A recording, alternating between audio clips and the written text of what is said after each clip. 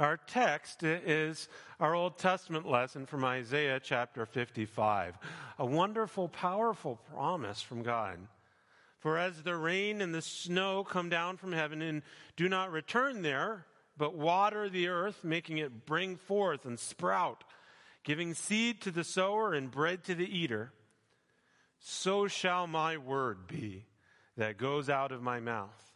It shall not return to me empty, but it shall accomplish that which I purpose, and shall succeed in the thing for which I sent it. And as I said, that's a powerful promise.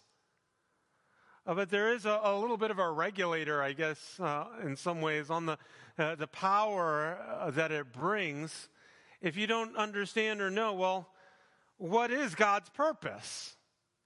What is the thing for which He sent it? God's word will accomplish it. I guess that's good. I hope it's good. What is it that it's going to do?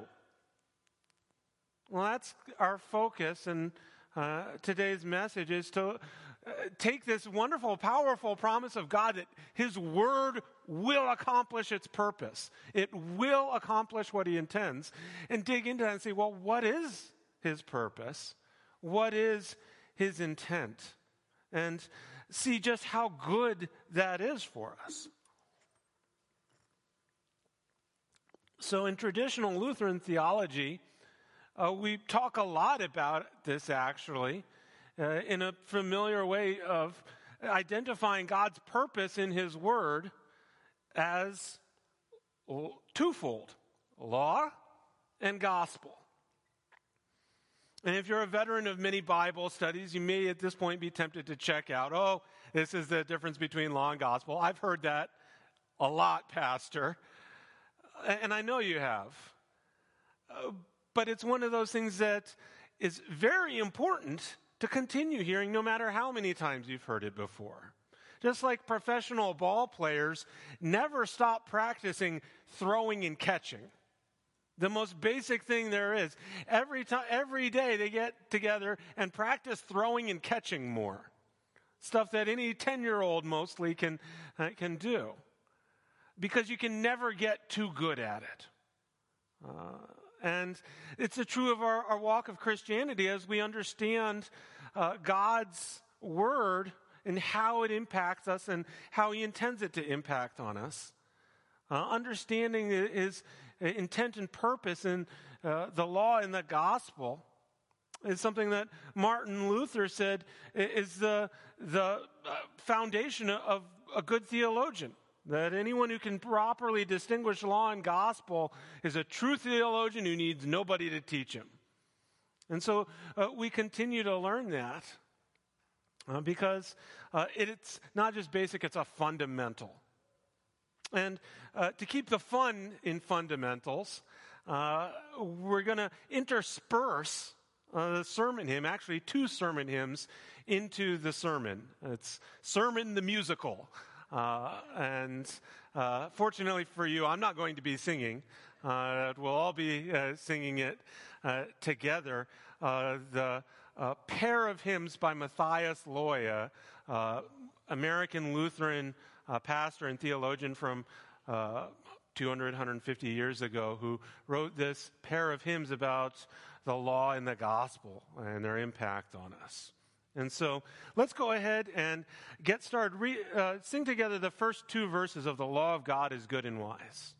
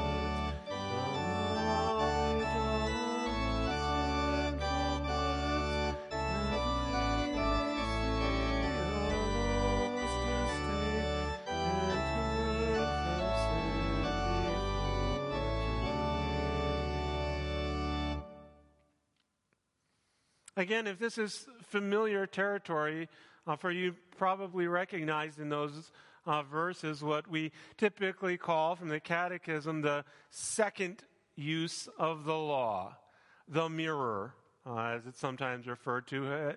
The law shows us our sinfulness and our need for a Savior, for salvation. The hymn by Loy makes it the first use of the law, the first purpose God has for his word. I think very appropriately, that's really before anything else can happen in our interaction with God, don't we first have to understand that we're not God? We have to assume our proper place in relationship to God to be able to process whatever God has for us. To recognize that God is speaking to us from a position of authority as creator, and we are under him as his creatures and under his law. And to take it a step further then, under his just judgment because of our failure to keep the law. Again, if we're not recognizing our status by hearing God as the standard, the one who sets the standard, we're going to set ourselves up in that place. René Descartes, the great philosopher, started his whole foundation of logic on the premise, I think, therefore I am.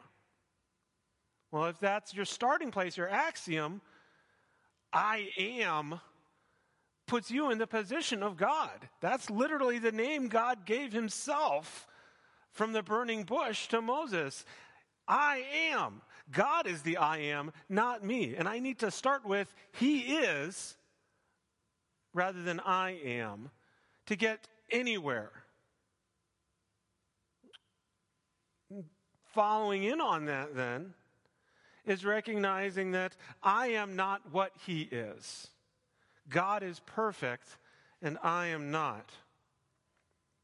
The mirror analogy of showing us our sin is a good one, but another one that's less frequently used, and I think may be better in some ways, is to call the second use of the law the hammer that crushes our self-righteousness. Because that's really to put a precise definition on it, that's the real heart of the point. A lot of people struggle with the second use of the law because it sounds like shame talk. It seems like it's contrary to self-esteem or self-confidence, that it's almost abusive. And we counter that by saying the point isn't just to show us our sins so that we can be ashamed and hate ourselves. The point is not to crush self-confidence, but to crush self-righteousness. Self-confidence is a good thing. If you can run marathons, you have a right in a very appropriate role, being confident you can run marathons. But if you're walking around saying, well, I'm confident, I know I'm a valuable person because I'm a 5-time NBA All-Star. Well, maybe you need to be checked on that and put your confidence in something that's actually true. That self-righteousness is not true and needs to be crushed so that we can put our confidence in something that is true, something that will actually give us a value that won't be destroyed when reality checks hit us smack in the face. Self-righteousness needs to be crushed, also because it is kind of our default setting. That we are naturally self-centered. We're the center of our own universes, and we tend to evaluate things by our own standard and justify ourselves any way we can. Even in the church, throughout history, one of the things that eventually led to the Reformation was the false teaching of the scholastic theologians in the Middle Ages around the year 1000 to 1200. Guys like Peter Lombard and Thomas Aquinas, who are arguing, do your best and God will be happy with you. God will be pleased and God will be satisfied. Do your best. And if you do your best for God, well, then God's obligated to do his best for you and give you eternal life. Well, the logic of that doesn't follow for a variety of reasons because, well, God giving you way more than you give him isn't exactly necessarily fairness. And also the fact that God isn't obligated to do anything, that human rules of justice and fairness don't apply between the creation and the Creator. The Creator can do whatever he wants towards his creation.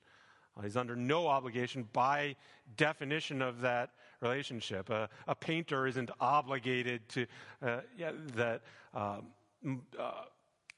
Leonardo da Vinci wasn't obligated to give Mona Lisa a smile. He could have made her frown. That there's no obligation from creator to creation.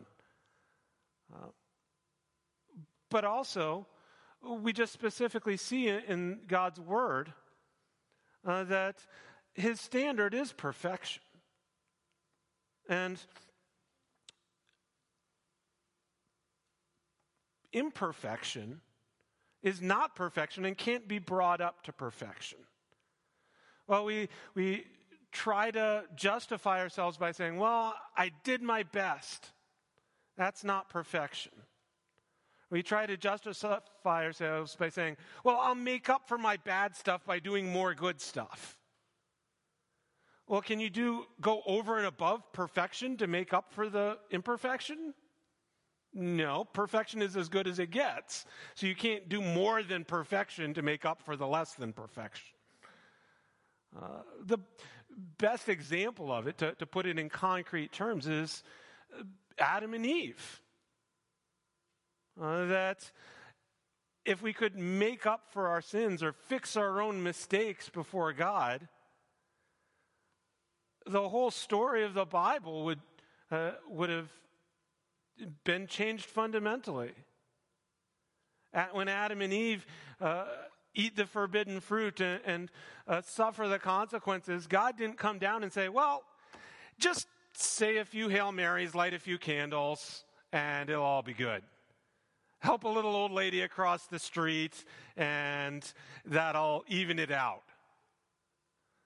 They couldn't fix their mistake. That was the whole problem. Adam and Eve sinned one time, one mistake, and that was it. The world was imperfect, and it couldn't be made perfect again except by the intervention of someone who is perfect. Jesus coming to earth and living a perfect life. We're no better than Adam and Eve. If Adam and Eve couldn't fix their mistake and restore the Garden of Eden the next day, neither can we fix our mistakes and restore ourselves to perfection. And so this fundamental reality needs to be impressed on us. To realize that we have no claim of righteousness on our own. There's no justification by which we can claim a place before God, but only throw ourselves on his mercy and seek salvation from his righteousness, his perfection. And this is in many ways, like I said, the starting point in how God's word impacts us and his purpose for us, to crush our self-righteousness so that we would find ourselves in a position to actually listen to him and hear him as our God and look to him for our salvation. And it continues on from there, though, as his purpose for us unfolds. And we sing about that in the next two verses.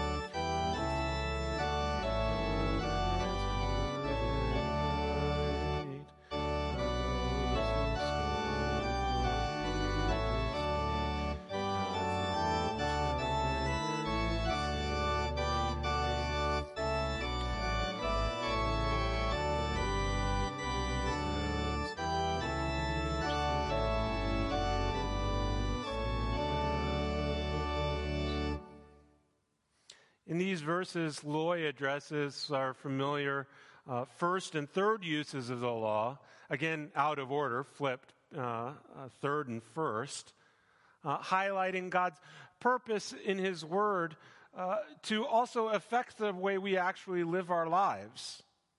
One way or the other, you're by the fear of the threat of punishment to refrain from obviously wicked behavior, what we call the curb that restrains our sinfulness so that we don't go out robbing convenience stores because we know that if we do, we're going to get punished.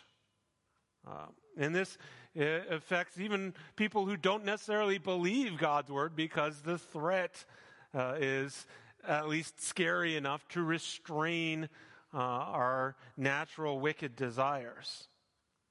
But as those who help in Christ have found, and would in works of love abound, we actually cherish this aspect of God's word and the purpose he has in giving it to us to show us what is good and right and what pleases him and benefits us.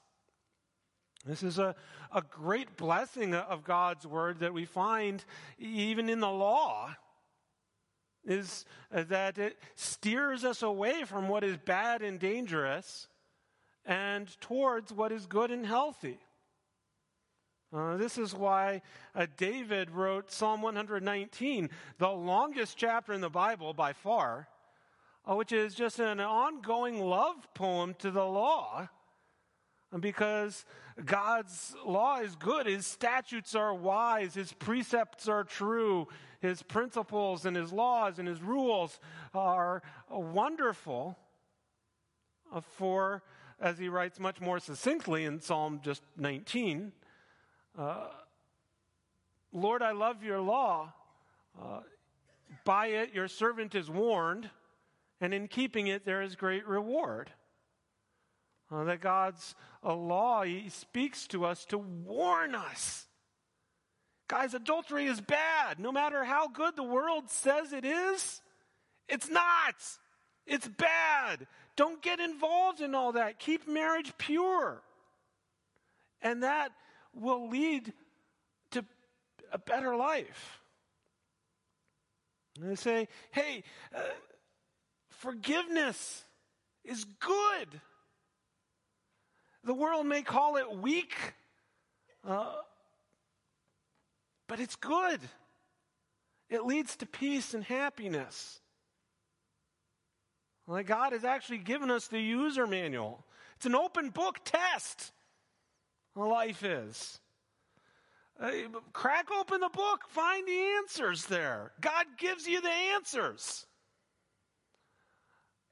That's the blessing we have, and we often neglect it. If you're like me, you buy stuff that needs some assembly required, and you think, I don't need the directions, I can put it together, and then it doesn't work right. We do the same thing with our lives. We say, I can figure it out. I know the basic idea what it's supposed to look like. And we don't look in our Bibles. We don't trust God's guidance. And then we find ourselves with broken, messed up situations saying, and what does it say in here again? Because we need God's guidance. Why would we try and live without it? And that's not to say, again, that it's a foolproof, infallible recipe for health, wealth, and prosperity. That if you read your Bible and do what it says, you're going to be a millionaire and have 6 cars and a vacation home and who knows where. Nobody ever followed God's law better than Jesus, and he was murdered in his early 30s. So there's not always the material reward that earthly people look for, of course. But it is true that in general, it's a happier, healthier way to live in accordance with God's law, even in this life. And it certainly bears ongoing rewards in the life to come.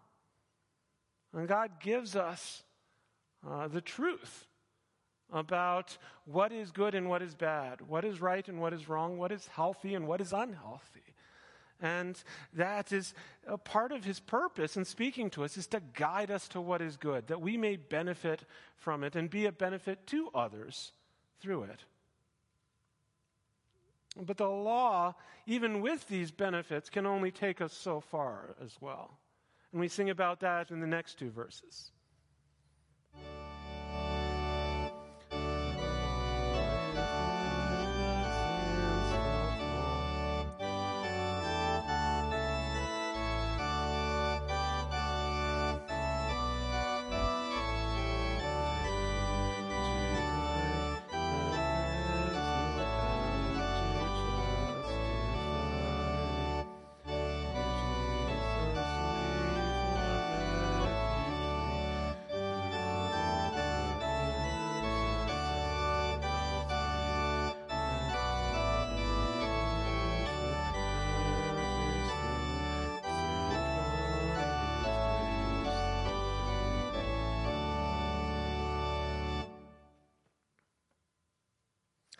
Lex semper accusat.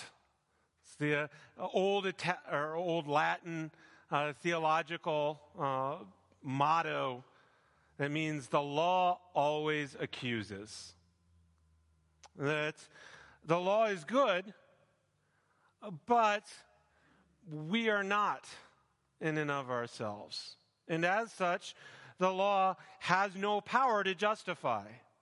The law cannot get us to heaven and cannot earn us salvation. No matter how hard we try or good we do, ultimately we will fall short of perfection. And the law, therefore, always stands as an accuser if it doesn't point us to the one who redeems us from our failures, the perfect one who has atoned for our imperfections. It points us to Jesus. This isn't just a Lutheran doctrine, of course, because Lutheran doctrine comes from Scripture, and Luther drew this from the Apostle Paul, who wrote that the law is like a school teacher to bring us up, to teach us to look to Christ, that we would find in him the fulfillment of the law and the true source of self-confidence, a confidence that is not in ourselves, but in Christ. And that makes us, therefore, in ourselves, valuable because of his love for us. Well, the ultimate purpose of God's word is to tell us his ultimate purpose, which is for our good. That he doesn't desire the death of the sinner. That he is not a harsh, vindictive judge. But that he is a loving Father, a merciful Savior who has planned our redemption and has accomplished it through Christ's sacrifice. And this is why C.F.W. Walther, the founding father of the LCMS, made such a point at the beginning of the LCMS to start it on solid ground with his frequent assertion that the gospel must predominate. That while law and gospel live in a harmony and a balance, the gospel is the chief core substance of God's purpose for us. That God's central purpose is not to lead us to the law, to teach us what we must do, but to lead us through the law to the gospel, to teach us what he has done for us, who he is as our Father. And we sing about that in the gospel shows the Father's grace.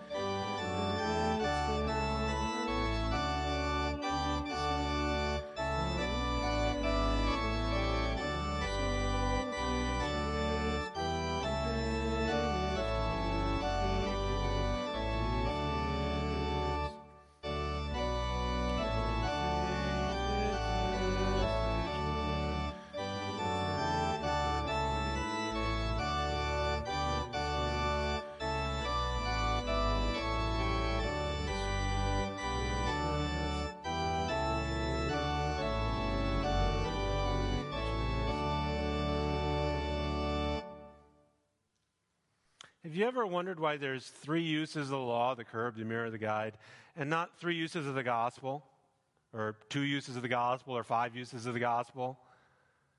The implication we may get from that is that, well, there's just 1 use for the gospel, but actually it's the opposite. There's too many uses of the gospel to count. That's the whole thing about the gospel, why we sang all 6 verses of it here, because if you get into subdividing it, it's not going to be 2 or 3 or 4 or 5, but a jillion. It's going to be infinity, because that's what the gospel is. It's everything. It's everything an infinite God has to give you, which is everything. It's eternal life, forever. All the blessings of eternal life, which cannot be counted, which cannot be numbered. The gospel is everything.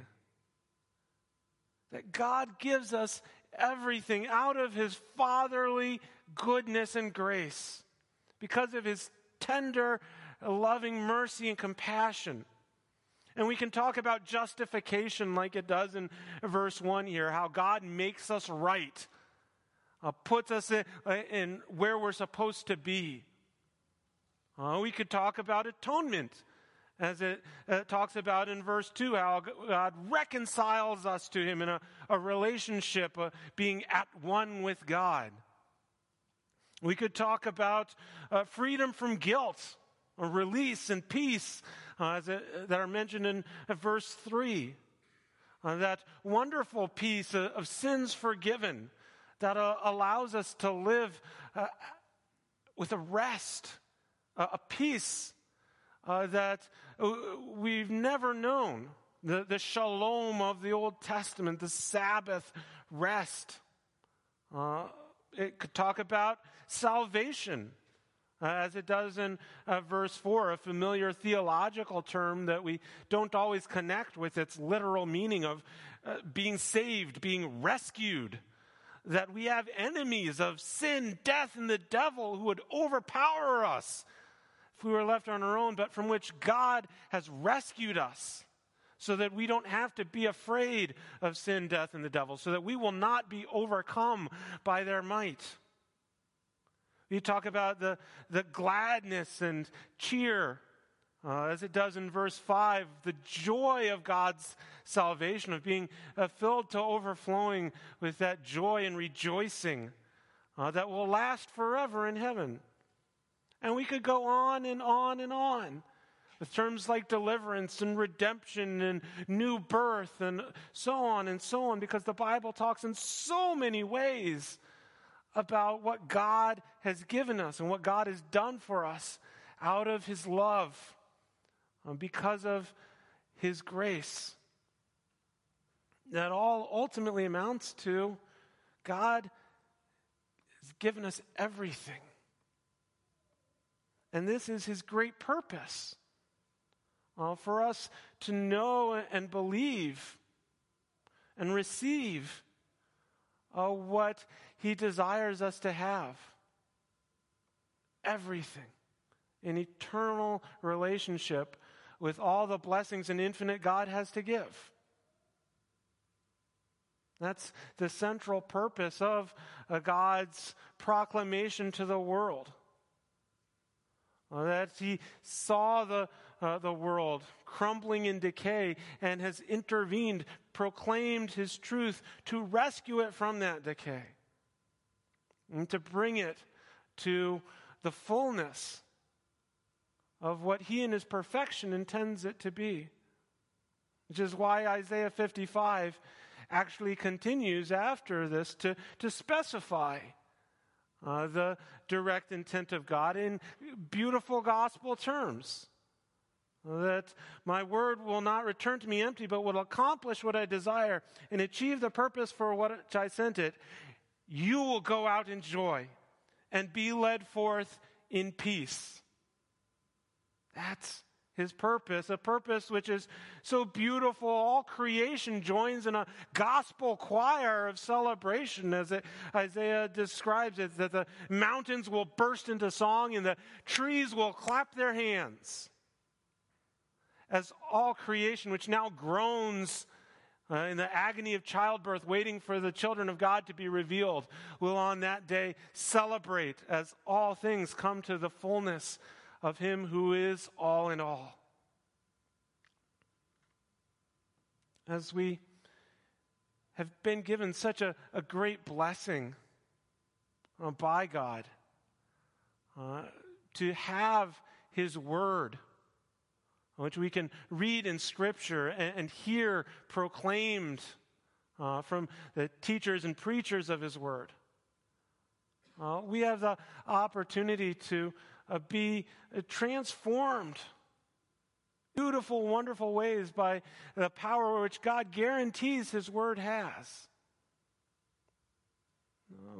That's a blessing and a hope for us, both as we reflect on that word that we receive ourselves and as we share it to the world around us, trusting that it will accomplish in us and through us God's plan of salvation as he has promised. And may that peace that is beyond all understanding keep your hearts and minds in Christ Jesus as we await the day of his glorious return. Amen.